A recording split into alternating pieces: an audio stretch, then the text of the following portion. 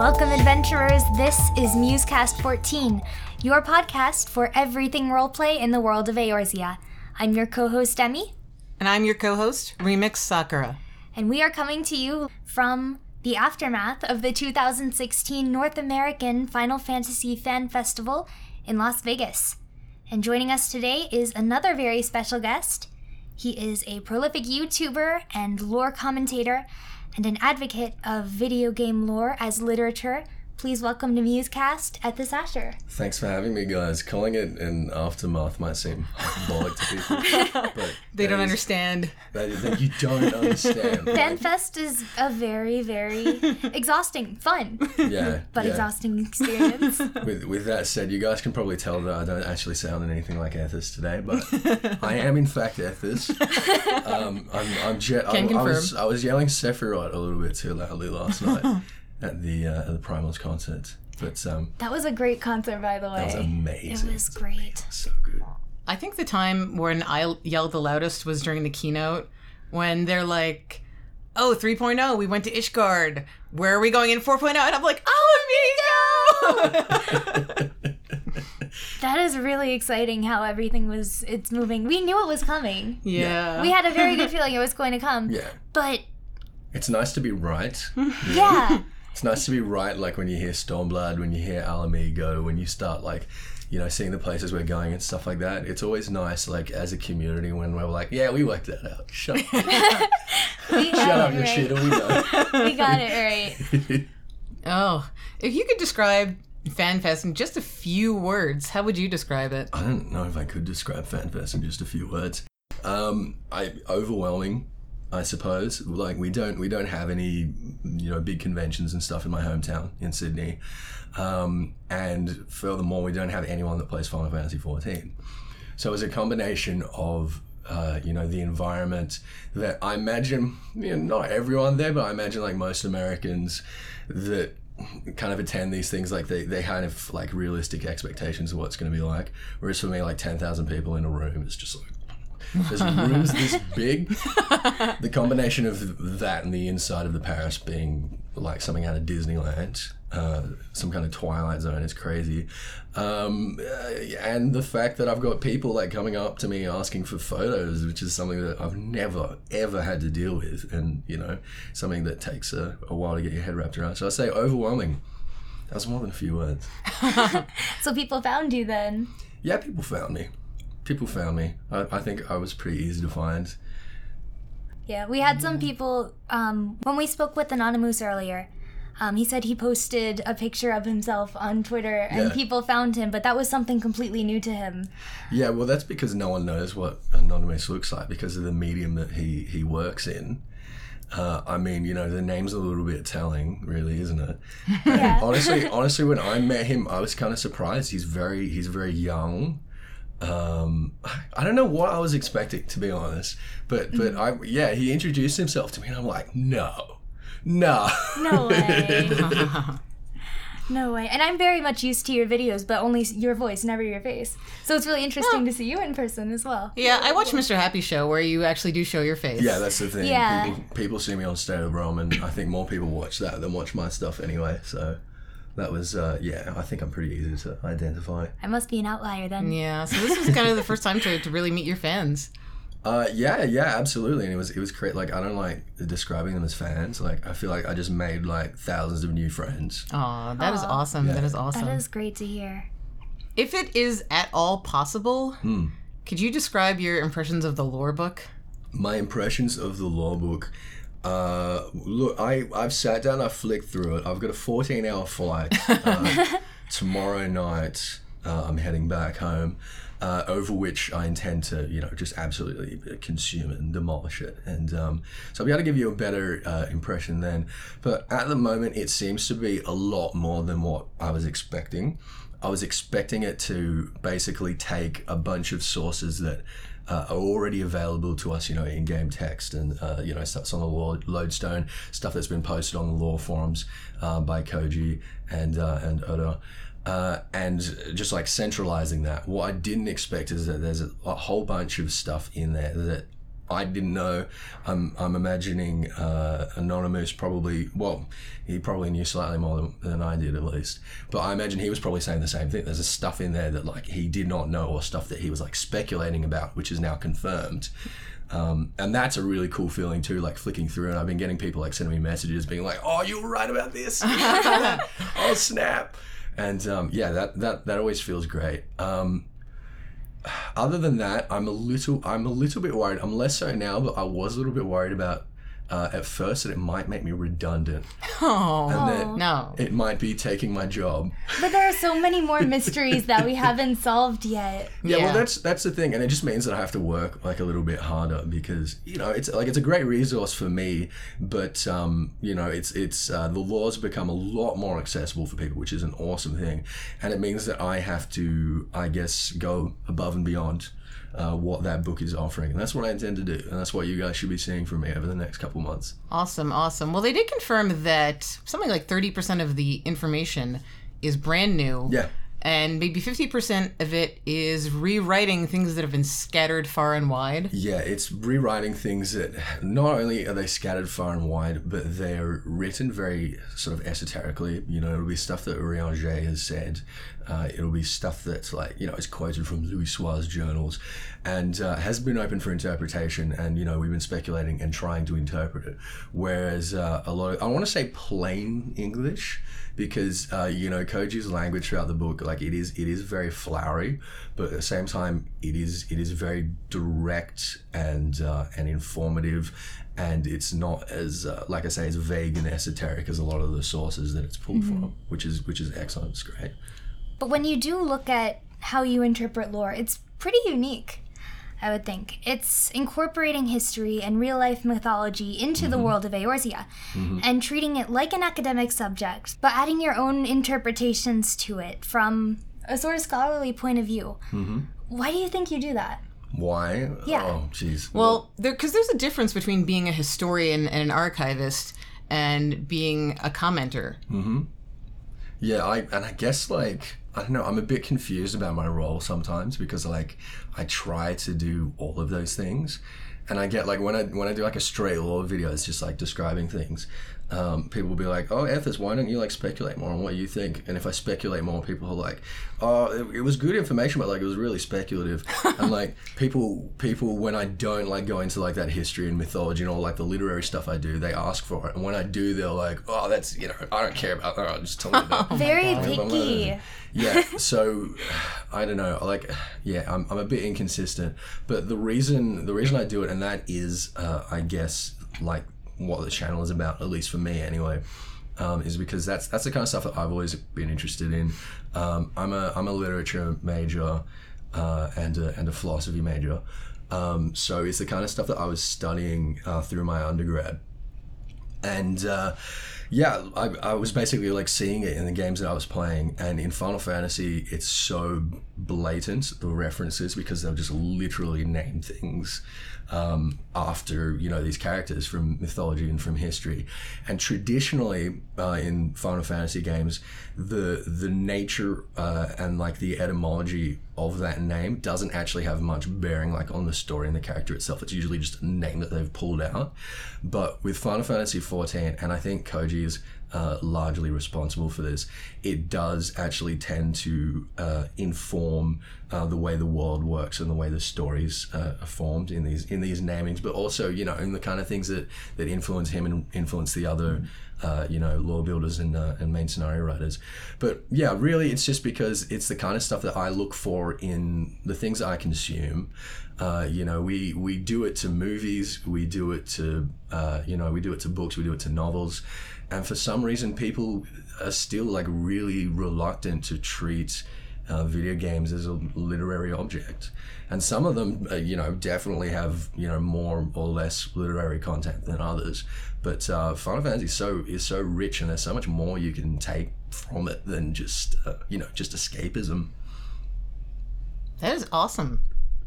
Definitely. Wow. Good answer. So, touching on, I guess, the controversy that you sometimes get around your videos, was there ever a particular theory or commentary that your fans reacted really strongly against? Maybe it offended them, or...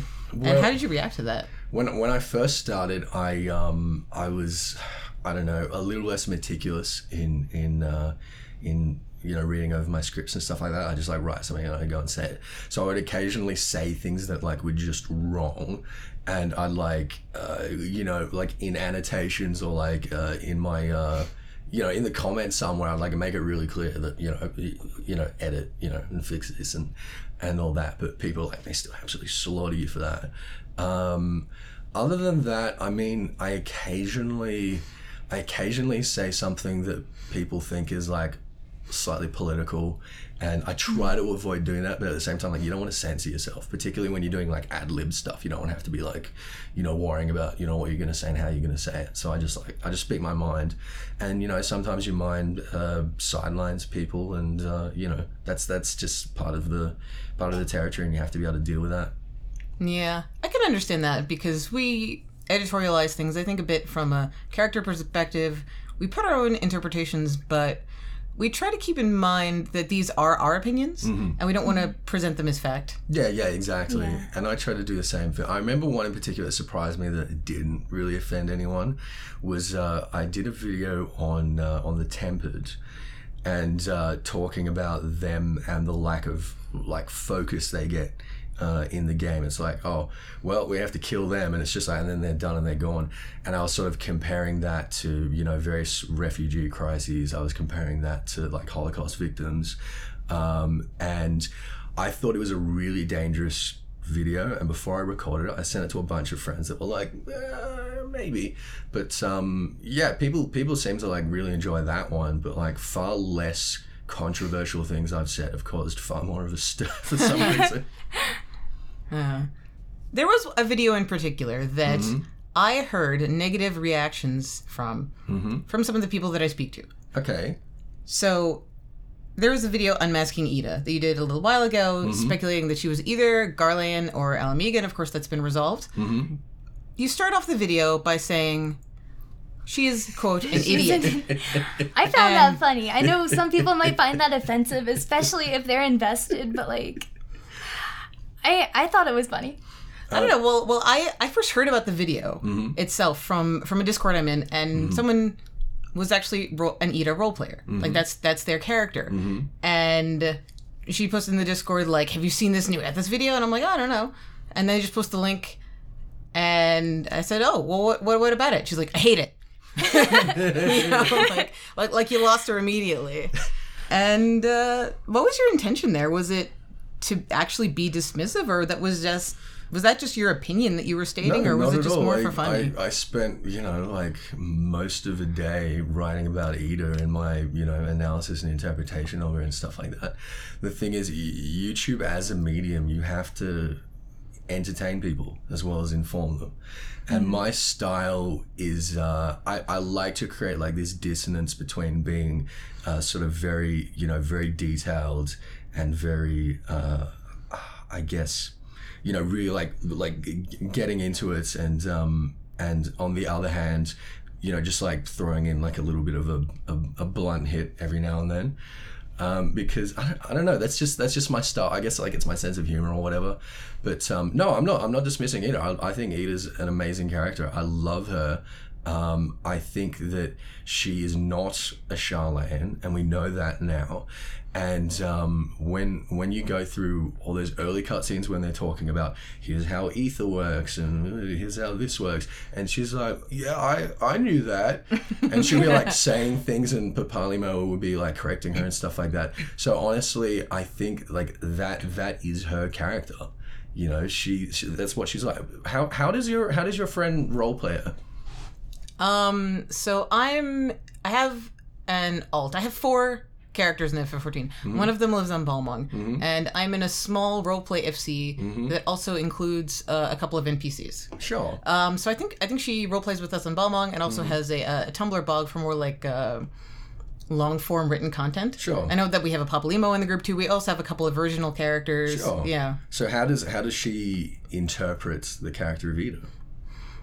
She was on the Garlean side of the spectrum. She was on the Garlean side. Basically, as someone that has a lot to hide, that is an idiot more for the sake of putting on a persona to hide who she really is. Okay. Yeah, and I think that was definitely possible when I was entertaining the Garlean idea. Do you think that she'll have to change the way that she plays the character now? You know what? I think that all we know so far is that she's Ella Megan, and her personality almost hasn't changed, because we need to see her more of her reaction to this revelation, because of course she was super defensive when Gunbold like is in a little amigo, and he's like, oh, and like she obviously has a lot to hide, but whatever she has to hide hasn't been revealed from her mouth. Yes. So I think there's more to come. There's definitely more to come. I guess the point that I'm trying to get at is that if someone's interpretation of a character misaligns with mine, that doesn't bother me. It happens to me all the time. There's characters that I'm very invested in, that, you know, other people will, you know, think of differently to me. And maybe it's because like I don't like literally put myself in their heads and like, you know, pretend to be them for a good amount of time. But I think that if that kind of thing offends you, you should just like give me a break. You know, let me have my opinions. They don't mean anything more than yours. I'm never, you know, advocating people like, you know, taking my word as gospel and like believing what I believe just because, you know, I say it. You know, everyone's got to interpret it their own way and treat the characters their own way, and whoever you're invested in, that's fine. Yeah, I definitely don't believe that there's one single interpretation of a character. Of course, same and here. never should There's be. so many different ways you can play them. Yeah, not just because they're role players; they each have their own perspective, and you know you'll find multiple people playing the same character in different ways. But because, you know, a version of Eorzea exists in all of our heads. Yeah, exactly. And there shouldn't be, like you say, you know, multiple people will play the same character or do it in different ways. There shouldn't be any conflict between them. Yeah, you know what I mean? Like that should be fine. You shouldn't like. I don't know if this happens, but if you see like if you're playing like Papalymo and you see someone else playing Papalymo, you're like, oh shit, my immersion. No. I hate them. Some people do. How dare you? No, admittedly, some people do that, but others are just like, some people embrace it. Yeah, They say, I oh, think that another would be Papalymo, cool. this is great. I think that would be. Or I think people that are like offended by that or upset by that, Again, I don't want to be dismissive because, like, you know, you just burn me for being dismissive, and that's fair. But like, it's silly. I think. Yeah. I mean, like, why not roll with it? Yeah, Be exactly. like, are you a copy of me from the, you know, one of the other worlds? Yeah, you know? exactly. Yeah. It's like an Arbit situation. Like you could have a little. I reckon you can have so much fun with that kind of scenario. Yeah.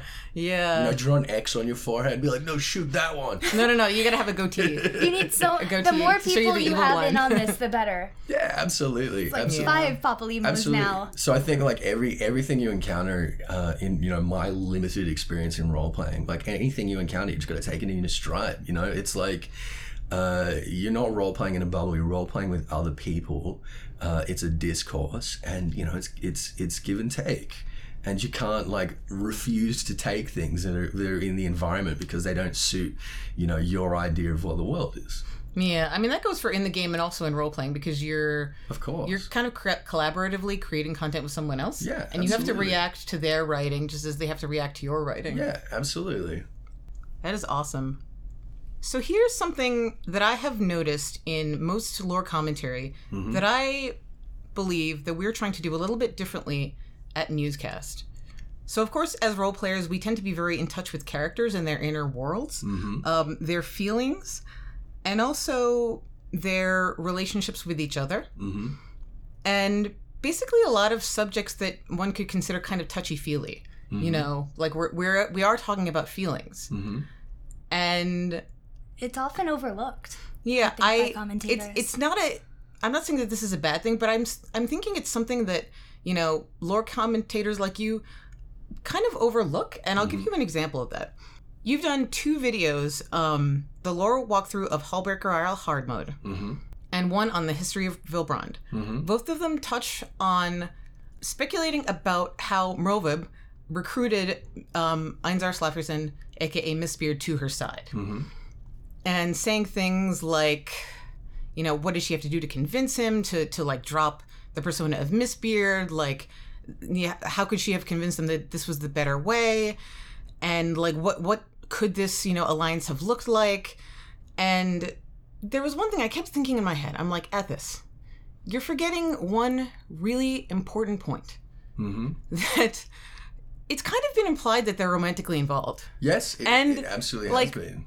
That's in the lore. That is in 1.0. That's not just me being crazy. Yeah. But so why not bring that up? Like, why not bring the fact that, like, yeah, they came to this agreement, they agreed, but also probably they were boning. Yeah, BTW. I think it's because it's like so implicit in their relationship when you see it in game that on one hand it kind of goes without saying, and on the other hand, because I don't know, I like to leave that kind of thing open ended when it comes to like the interrelationships between the characters and stuff like that. It's something that I'm fascinated about and something that I like to think about, but at the same time, it's something that I guess is not so important to what I'm doing. It's important to the way people consume the game and approach the game their own way. But that's the thing. I'm not going to tell people or try to convince people that they are or aren't romantically involved and that, you know, this character, you know, it does or does not feel this or that. Just because it's such a personal thing. You know what I mean? If it has no bearing on, I guess, on the story, on the world, like directly, then I'd rather people just make up their own mind about that kind of thing. Mm-hmm. It's really a valid point of view, but I guess it is something that's really important for role players. And again, we're also not going up and saying, like, this is fact, but we will say this is our interpretation. I think that there's something going on, or I believe that there is, and you know, if you go to my Rovo blog, that's what you're probably going to see once in a while. And we letting people know that at the end of the day, it's up to you. You can support this. You can create an entirely different persona. As long as you're having fun, that's what's important. This was especially important when we were talking about like Harchevant and the Warrior of Light, because even though we noticed this is kind of popular within the fan base, the thing is everybody's Warrior of Light is different. Yeah, you know, exactly. so you can. I mean, the thing is, like everyone's going on about how, you know, Orchefort may or may not be a homosexual, but the thing is, like, a lot of people play female characters. Yeah, and it doesn't align with that. Again, like the relationship that your character has with Orchefort is the relationship that your character has with Orchefort. And it's like. And it's weaved in such a way that it is open to interpretation, and that's true of so many interpersonal relationships in the game, because, you know, I guess because they want to like enable people to like speculate about it without without having to be like necessarily right or wrong, or, you know, having to have an argument about it. It's just you play it your way, and, you know, being able to enable role players to to stretch their legs and, you know, do their own thing is a wonderful thing. Yeah. I mean, we definitely want to give our interpretations and ideas on like a maybe level, but oftentimes the way characters feel each other at this point becomes very, very important to the plot. You know, becomes very, very important to the lore, because that's going to affect why characters do things and what they do. You know? Yeah, well, that's true. I feel like it is, and it should be very, very important.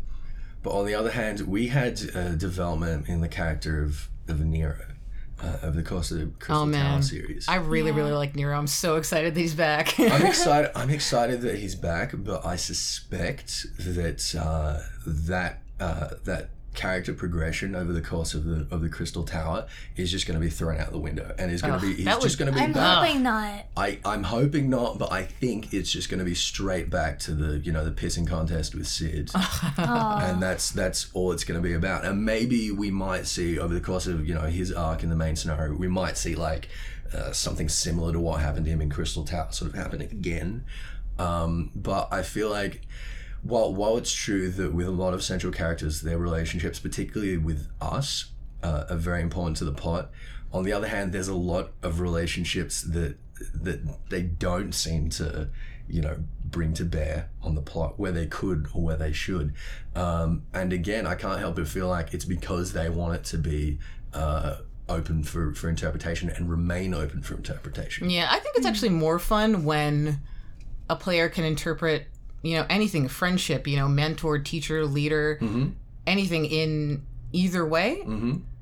Yeah, absolutely. And also, like, the game is young. If they're going to make any, maybe canonical relationships happen, like, no, this was, this is a thing, they're not going to do it right now. Yeah. We hope that the game is going to go on for a very long time, so I'm not in a rush. Let the characters grow. I think when we're talking about characters and we're talking about their relationships and like the impact it should have on like story events and stuff like that, I feel like what we're talking about there is like proximity, and as they get closer and closer to us, they're obviously going to be more important, or closer and closer to each other, they're going to have more of an impact on each other. But the nature of that closeness and what exactly that complicité is, whether it's a sexual thing, whether it's like a mentor thing, I think that if you're a good writer, I think that should always be more open. Yeah, awesome. Very cool. While we were talking a little bit about Horsefon, do you happen to have I think an I know the NPC I think that's I know your the answer favorite? to this question. But we are wondering, once and for all, do you have a favorite NPC character? And why? Why do you like that character? First of all, what do you think I'm going to say? I think you're going to say Gaius. You're absolutely Oh, yeah! 2 for 2. Woo! We also guessed Anonymous' favorite. Anonymous is Stallman. Yeah. Yep. Everyone knows that. He's amazing. He's a great character too. I reckon he'd be a close second for me. Him and Merlib would probably be a close second. Aww. I love Merlib. Melvin is a very good character, But, though. Yeah, Gaius is absolutely my favorite character, and I think it's because he's such a unique and interesting villain. He's a pragmatist. All of that stuff that we got about through 2.0 about our gods are no different from Primal's. They're just icons. And and he's trying to save the realm. And when we look back at 1.0 and the fact that he undermines Meteor, and the whole realm would have been destroyed if he wasn't leaking information to us in 1.0. Because he doesn't want to conquer a barren land. He's not power for power's sake. He's a pragmatist. He wants to save people. He's got an idea. He's an idealist. I just said he's a pragmatist, and then I said he's an idealist. What? You know what? Let's not go into that. I don't think those two are necessarily mutually exclusive. I'm not going to go into that right now. But he's not a typical villain. He's far more complicated than he was far more complicated than I think any other character in the game before Heavensward. The Scions were all fairly two-dimensional before the fall. And I don't know. Like, he's great. Everyone knows he's great. Yeah, right. They know because of you. Well, I don't think I'd love if you guys have got anyone commenting or taking emails or anything. I would love to hear someone making a criticism of Gaius, because I just think it can't be done. Well, when this airs, we'll let you know. Yep. We will be like, come at him. Yeah. So what moment in the story, any kind of quest line, be it main scenario or otherwise, and we'll say maybe past 2.0, 3.0? No, anywhere since 1.0. All right, so anywhere since 1.0. Has there been a moment that had just a huge emotional impact on you? A huge emotional impact on me. Yes. That like really punched you in the feels. That's a really, really hard one, because I'm a heartless, unfeeling, cold bastard, and you all know that. I want to go with Coil. When we get the reveal, I think it's turn 10 or turn 11. We get the reveal that all of the Mericidians have been, bottled up for the purpose of keeping Bahamut intact. I think it's actually turn 9. No, not turn 9. No, because turn 9 is now 10. Okay, it must be 10. Yeah, it's the first one in Final Coil. Yeah, it's right after we defeat Imdagud, and Alisaie just has this moment where she's like, "Oh my god, how did I not see this before?" And she's completely overwhelmed by it, and and then that for me was like the point where we sort of understood like the true heights of the sort of depravity of the Allagans. And I don't know why, because there's far more like very kind of personal, like, oh no, this character I really love is gone forever. Moonbreeder, Minfilia, stuff like that. all 3.4 was like a massive hit in the field with the Warriors of Darkness. But I think that moment for me personally was definitely the one that sort of resonates the greatest. Yeah. It's a very personal thing and very, very subjective. But Coil was during A Realm Reborn, and I think we were all just sort of like learning about the story. It was still fairly early on. Yeah. You know? Yeah, it was a very, well, I mean, Anonymous, he was in here, he's been doing this since, like 2010, he's been doing this since 1.0. For me, 2.0, like, I was still learning a lot about Eorzea and about the world. Obviously, I still am now, but I didn't know all of that much when I started. I was like discovering, I was just like writing and producing things as I was discovering them. So it was like a really, really exciting time for me. It was moments like that that I'll really, remember for a long time. Awesome. So, as a big fan of your videos, I couldn't help but notice when you did FF14 Abridged that you did these series of walkthrough videos narrated from the point of view of a character called Methus Masher. Clearly no resemblance. Well, it was Yeah. Rugadin. No relation. It was Rugadin. It was a Russo, so therefore it's not the same. Yeah. But this character had a backstory. He had feelings and reactions to things. And that really felt to me a bit like role-playing. Yeah. Was that your intention? Yes, that was my intention. All Absolutely. right. Nice. All right. That's that was like my outlet. No one role plays on Tonberry. No one would. We need to find you some role players on Twitter. Yes. Nobody wants to role play with We will find them. Don't you worry. that was absolutely my intention. I wanted again, because as you've said, like I don't really explore relationships and stuff like that a lot. I'm very analytic in most of the stuff that I do, and it's sort of like looking at things from a distance. I don't really like get up close.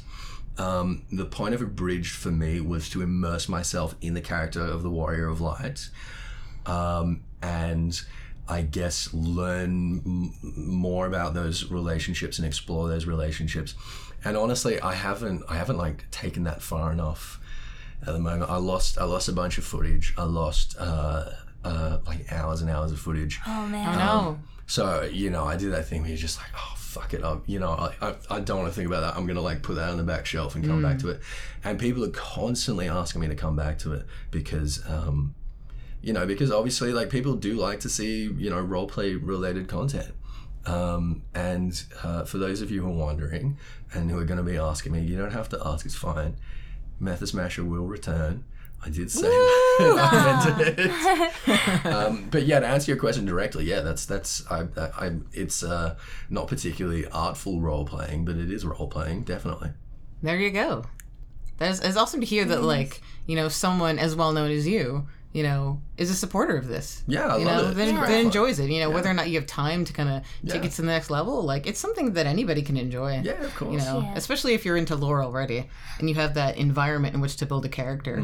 So you said nobody role plays though on Tonberry? Okay. Do I have to qualify that? You can if you like. I know very, very few people that role play on Tonberry, and the ones that do, it's not the kind of role playing that I would be particularly interested in. I'm not going to go any further than that. All right. I have a suspicion. I do as well. So when you're not making content, when you're not making YouTube videos and appearing on other people's shows, what do you do in game? What do I do? Yeah, I know- What's your end game? I know you're doing a bit of rating. Yeah, I do a lot of rating. Like, Welcome to the club. And your viewers might not like to hear this from me, but if Final Fantasy XIV didn't have good raids, I wouldn't be playing it. That is totally fine. I'm not playing because of the lore. I really enjoy the lore and the story, and I think it's great. But 1.0 had that, and it was a shocking game. And I wasn't playing. Yeah. So yeah, I raid. That's what I do. I raid and I progress, and I find that very, very, very rewarding. And that's what I'm all about. The lore for me is just I don't know. It's just a personal obsession. Yeah. Glamour maybe, or decorating houses. I've zero interest in housing. We have a nice FC house, and I'm a tenant of someone who's very, very good at doing the housing stuff. Glamour is important to me because it is very, very hard to glamour an Ellison. It is not easy, and there are very, very few things that'll look good on me. I would have thought that would have been fairly easy. I do it from a Lalafell perspective. And it's so hard to do tank glamour as a Lalafell. Yeah, but you can slap anything on a Lalafell and it'll look adorable. Whereas with an Ellison, you need to make sure there's like the neck is covered, otherwise you look like a giraffe. And you need to make sure like the arms are covered as well. They're just like they're really lanky. They're really like oddly proportioned. You know what I mean? I think they're fine. I think they're beautiful. Yeah, no, they're great. Yeah, I just didn't know that glamoring an Ellison. I don't know. Maybe some of you guys listening can corroborate on this if you play Ellison, but I feel like it's a sort of given that Ellison is a difficult race to glamour. We will look forward to hearing everybody's reactions to that. Well, all I know is that everything looks good on Miqo'te. I think that's true. I think that's true. Crafting or gathering, maybe? Yeah, look, I do a little bit of mining just to like make myself money and stuff like that. But I don't particularly enjoy it. Same here. And crafting's just too stressful. I can confirm that. But raiding is stressful too, right? Yeah. But it's fun. Once you clear it, just the feeling of clearing that new content. I don't know. I don't find raiding particularly stressful, to be honest. Because, crafting is like the RNG and it's like there's like a lot at stake. Whereas raiding, there's not really anything at stake unless you're like, 8 minutes into a pool and you're like, can we push it? Can we get this clear? And then someone dies and you're like, no, fuck you, no. Yeah, but then, what's that? You've lost 8 minutes. Whereas, if you stuff up your crafting, you've potentially lost millions and millions and millions of gil. Yeah. Which is worth a lot more than 8 minutes. It is kind of bizarre sometimes how short pulls can be. It's kind of crazy. Like most enraged timers are like 13 minutes.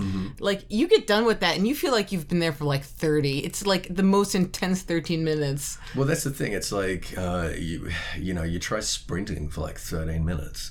It's very involving using all of your senses. You're highly focused, and it's exhausting. I don't know if that's true for everyone, but I find like doing a raid for 13 minutes, a high intensity raid, is exhausting. It is, and doing it for like 2 lockouts. I know some people. Do you do multiple raid groups? Yeah. We tend to do 2 lockouts. Yeah, but like I know some people where they have 2 lockouts, 2 raid groups, and sometimes they do it on the same night. And look, they've got some stamina. I don't feel compelled to do that, and if I did, I would be very frustrated because I certainly do not have the stamina. Yeah, no, so it's the same here. If that's you, then good luck to you. That's awesome. That's very cool. Awesome to hear. So, in addition to your work in FF14, I've noticed that you've got a new podcast out called The Lucid Grind. That's right. Will you tell everybody more about that? Oh, wow. Okay. So I guess the Lucid Grind for me is something that I feel is important and is valuable. I want to have conversations with people about the way that digital media sort of affects their lives, sort of, in a positive and negative way. I want to celebrate it, but I do also want to challenge it. So my initial idea was thinking of people, with mental health problems, or people with disabilities and the way they use like online communities to network and to significantly bring down, rates of, suicide, for instance. And enabling people to, I guess, socialize and like have an experience they wouldn't normally be able to have. I was recently talking to a friend of mine who suffers from autism. I did an interview with him. About the way that MMORPGs can give people with autism a sort of safe, a safe testing ground for developing social skills, which they can then transfer into their real lives and make them more productive, more cope better with their sort of day to day. So it's a lot of that kind of stuff. It's about how online communities, bring people together, but it's also about, and I haven't had many conversations yet, but I do want to find like some people who like challenge it a little more, and I want to talk about, the ways that there are sort of links between mental health problems and, spending 18 hours a day playing WoW.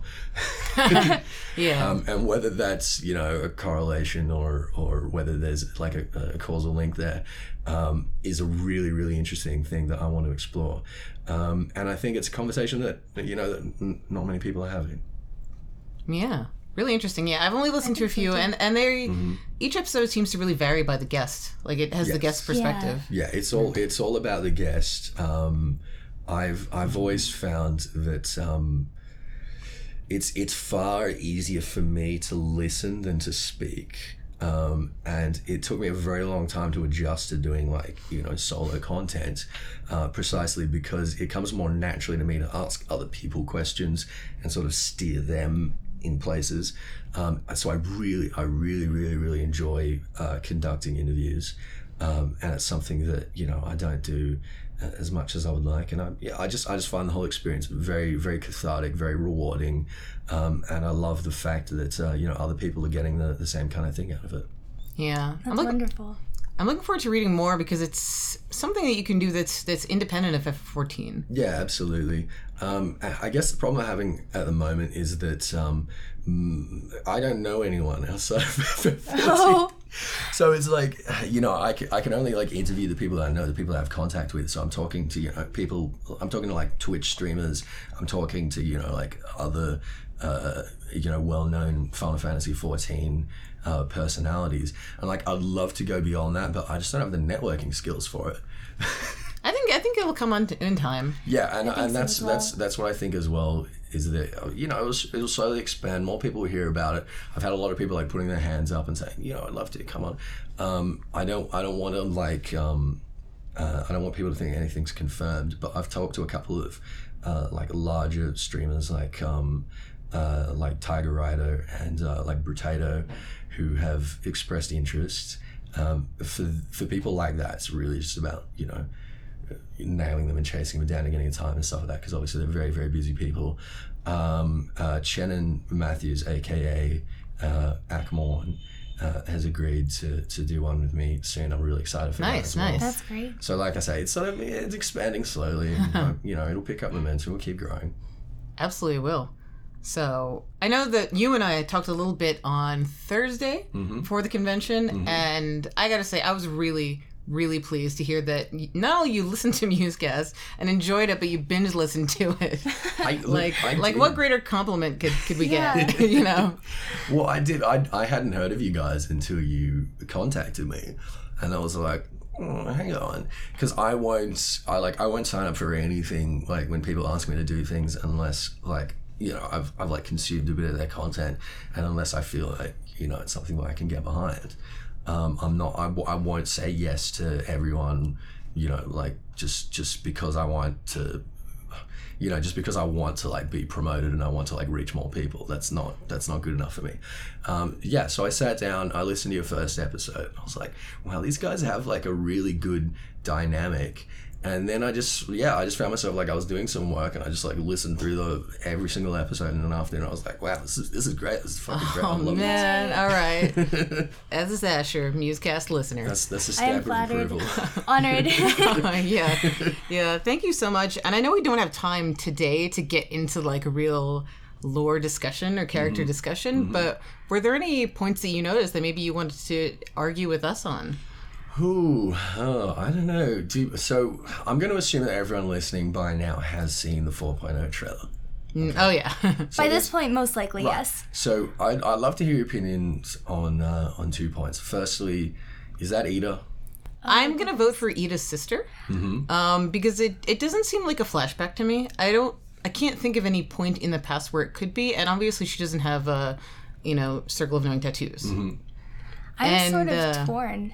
I am torn between it being her, being somebody close to her, could be her sister, but the way that she fights, I think, is somewhat different from how Ida is. Ida's a bit more direct, from my understanding of her and how she fights. You know who else has changed their fight style significantly recently? Thancred. Thancred, yeah. Well, Raban as well, but Thancred, there were extenuating circumstances behind that. Well, unfortunately. And there may well be extenuating circumstances behind this. It could be. Yeah, but I mean, the woman in the trailer is like half monk, half dancer. Yeah, I'm Yeah. on the fence about this. Like, I'd love to see Dancer. I'd absolutely love that. That'd be fantastic. Same here. But I don't think that was Dancer. I don't think that was it. I think that it might be Dancer, Mm-hmm. but it's too soon to tell. Yeah, definitely. And the devs were very Secretive. yes, very secretive about how they went about presenting it. And they said, "Oh, it's monks." Yeah, and I think to go back on the point about Ida and the tattoo, not having the tattoo there would serve two really important purposes. Firstly, if the tattoo's there, then everyone knows it's Ida, and like that's just obvious. And it's like, you know, there's no room to speculate. There's no room to wonder. Yeah, they could have easily, decided not to use it. Secondly, in the last trailer we got, they had the wrong fucking dragon, right? So the people that are making these CG cutscenes, they've dropped the ball before. That's true. I want it to be Ida. I have entertained the idea of it being Ida's sister. I know Mr. Happy thinks that the Ida that we're traveling with is actually Ida's sister, and is like a red I've herring. heard that as well. Yeah, and it's like a way to like lure the Garlands, away from the attention of the real Ida, being this, of royal blood or whatever, while she's been, doing her thing at Ralga's Reach, preparing for, a counter-revolution. So I think that that's a possibility as well. But I want that to be Ida. Yeah. I'm also curious, while we're here, was there anything in the show that we brought up that, like, you would challenge? No, not really. All right, we're all right. Okay, excellent. Yeah, you're all right We're good. all the time about now. everything. Everything we say is good. There's so much with just the release of this lore book. There's a lot that we want to go back and say. Oh, man. So I talked a bit about my reactions to the lore book already, but just in this moment right now, I feel like my world has been turned upside down on many different levels. There were things that I was speculating about that I was right. There were things that I was wrong. And if I was wrong, I have to change, the way I think about Eorzea as a whole, the way I think about the characters I'm attached to, like Merlwyb. It's so much, and I've only read tiny little slivers of it, and I don't have a 14-hour plane ride. It's only about 5 hours, but it's going to be right by my side. I'm going to cradle it. I know what you mean. I think for me, like, at the moment, it seems a lot of people are like going back and watching old videos of mine, because I've been getting some comments on like really old videos being like, "Oh, you fucking idiot." and others being like, "Oh my god, Eth is Jesus, oh shit." So I think there's a lot of that going on, and like I'm a little bit kind of about that, because like it's cool that I'm right about some things, but it's not going to be that many things. So like new. I feel like there could be a trap where like new subscribers to the channel will watch like a video from like 2 years ago and be like, "The fuck are you talking about? The lore book says." They're like, check the date, dude. Yeah, so it's like every video that I've done on like, civilizations and characters and stuff like that, I feel like I have to go back and do it again. Oh, man. Things keep on being added. At that rate, you're just going to have to keep on going back and back and back. Yeah, well, that's what I mean. Like, it gives me easy content to make, and if people are going back and like criticizing old videos, like that's views for me. Whatever, it's Nice. Good. That's good for me.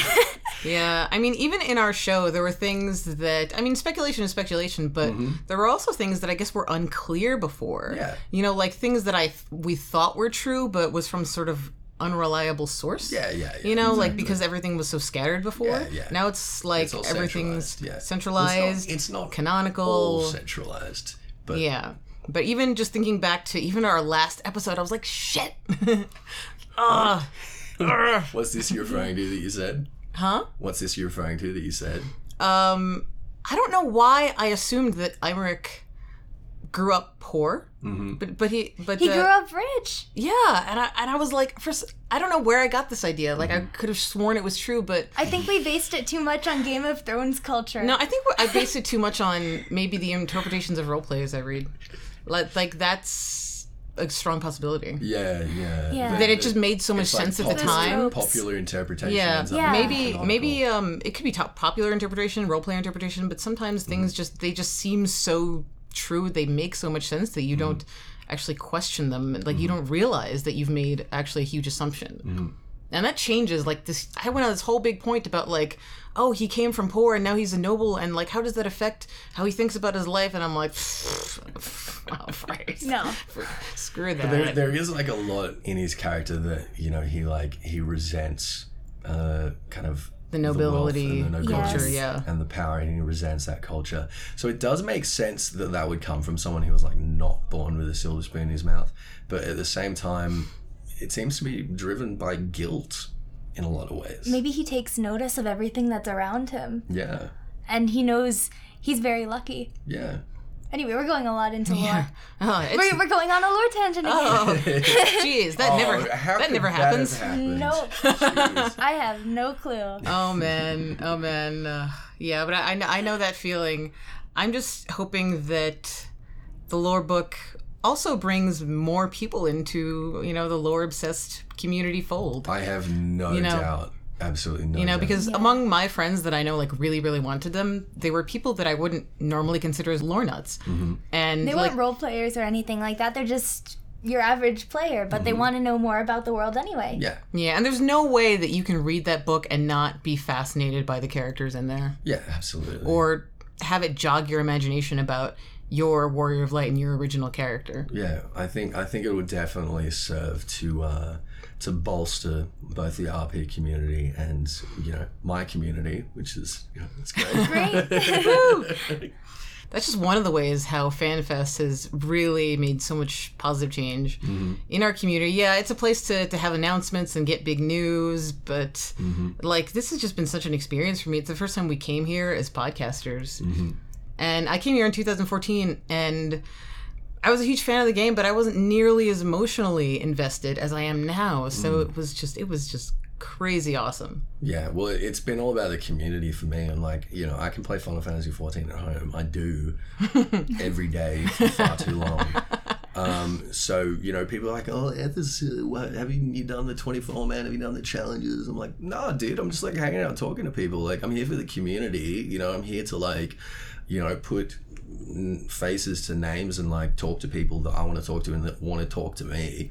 And, you know, really get more immersed and invested in the community, because that's, you know, that's what I'm into. It's why I do it.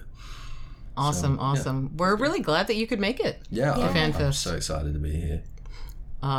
Thank you again for joining us at this Asher, confirmed Musecast listener. Yes. While you're on here, are there any kind of shout outs that you would like to make? Oh, shout outs. Jeez. Well, I'd like to thank everyone that supported the campaign to get me over here. I think you all got t-shirts that you requested. I hope so. But thank you so much. I wouldn't, well, I'd be here, but I'd be even skinnier than I am now. And that wouldn't be real good. So thank you all so much. Obviously, I'd like to thank everyone from the Dream Team. Mel has been working her ass off the whole weekend, and that's been incredible. The same with the community team, the Final Fantasy 14 community team. They've been working for like 2 weeks straight without rest, and they're all heroes. And honestly, the LBR crew as well, because they gave me my first sort of public appearance, I guess, invited me onto their podcast way back when. And, you know, started the ball rolling. The ball rolling. Dyslexia confirmed. So yes, thank you to all those people, and to, you know, everyone listening now. We appreciate you, and we're sorry if you couldn't make it, but you know, I'm sure these guys are gonna give you as visceral an account as possible. Yeah, We will try. yeah. This is actually the last part of our fun. Oh, well, in that case, I'm sure these guys will have given you as visceral an account as possible. And if not, I hope you don't let them live it down. Yeah, it's the last part of our FanFest commentary. It's been quite a wild ride. 3 episodes. We expected one. As usual, we dragged it on. This happens like every time. You know, like every time we're like, okay, let's do the Ul'dah episode. It'll be maybe 2 parts, and we move it into 3. Ishgard. Yeah. I never thought 1 Ishgard episode. would have been. Actually 2. I never thought Ishgard would have been 2 episodes. When we first started that, we were like, oh, what are we gonna write about? I don't know. Let's think of something. Like, by the time we're done, we're like, And you just keep going and going. Yeah, we have way too much to say. Yeah, and even with you, Ethos, we've gone on and on and on. So that's what I do. yeah, I mean, from us at Musecast, since this is the end of our FanFest coverage, we'd like to thank everybody that we met at FanFest, everybody that interviewed with us, every other podcaster and creator that we met. Thank you all. And this is like a new beginning almost for us. And we're super looking forward to Stormblood. We're looking forward to the next FanFest, honestly. Whatever, anything that the future has to offer. Yes. It's looking good. Yeah, so thank you so much for joining us, listeners. We'll see you next time. See you next time. Bye. Thanks for listening to Musecast 14. Tune in next time when we'll be discussing The Nation of Gridania, Part 1. Happy adventuring, and may you ever walk in the light of the crystal.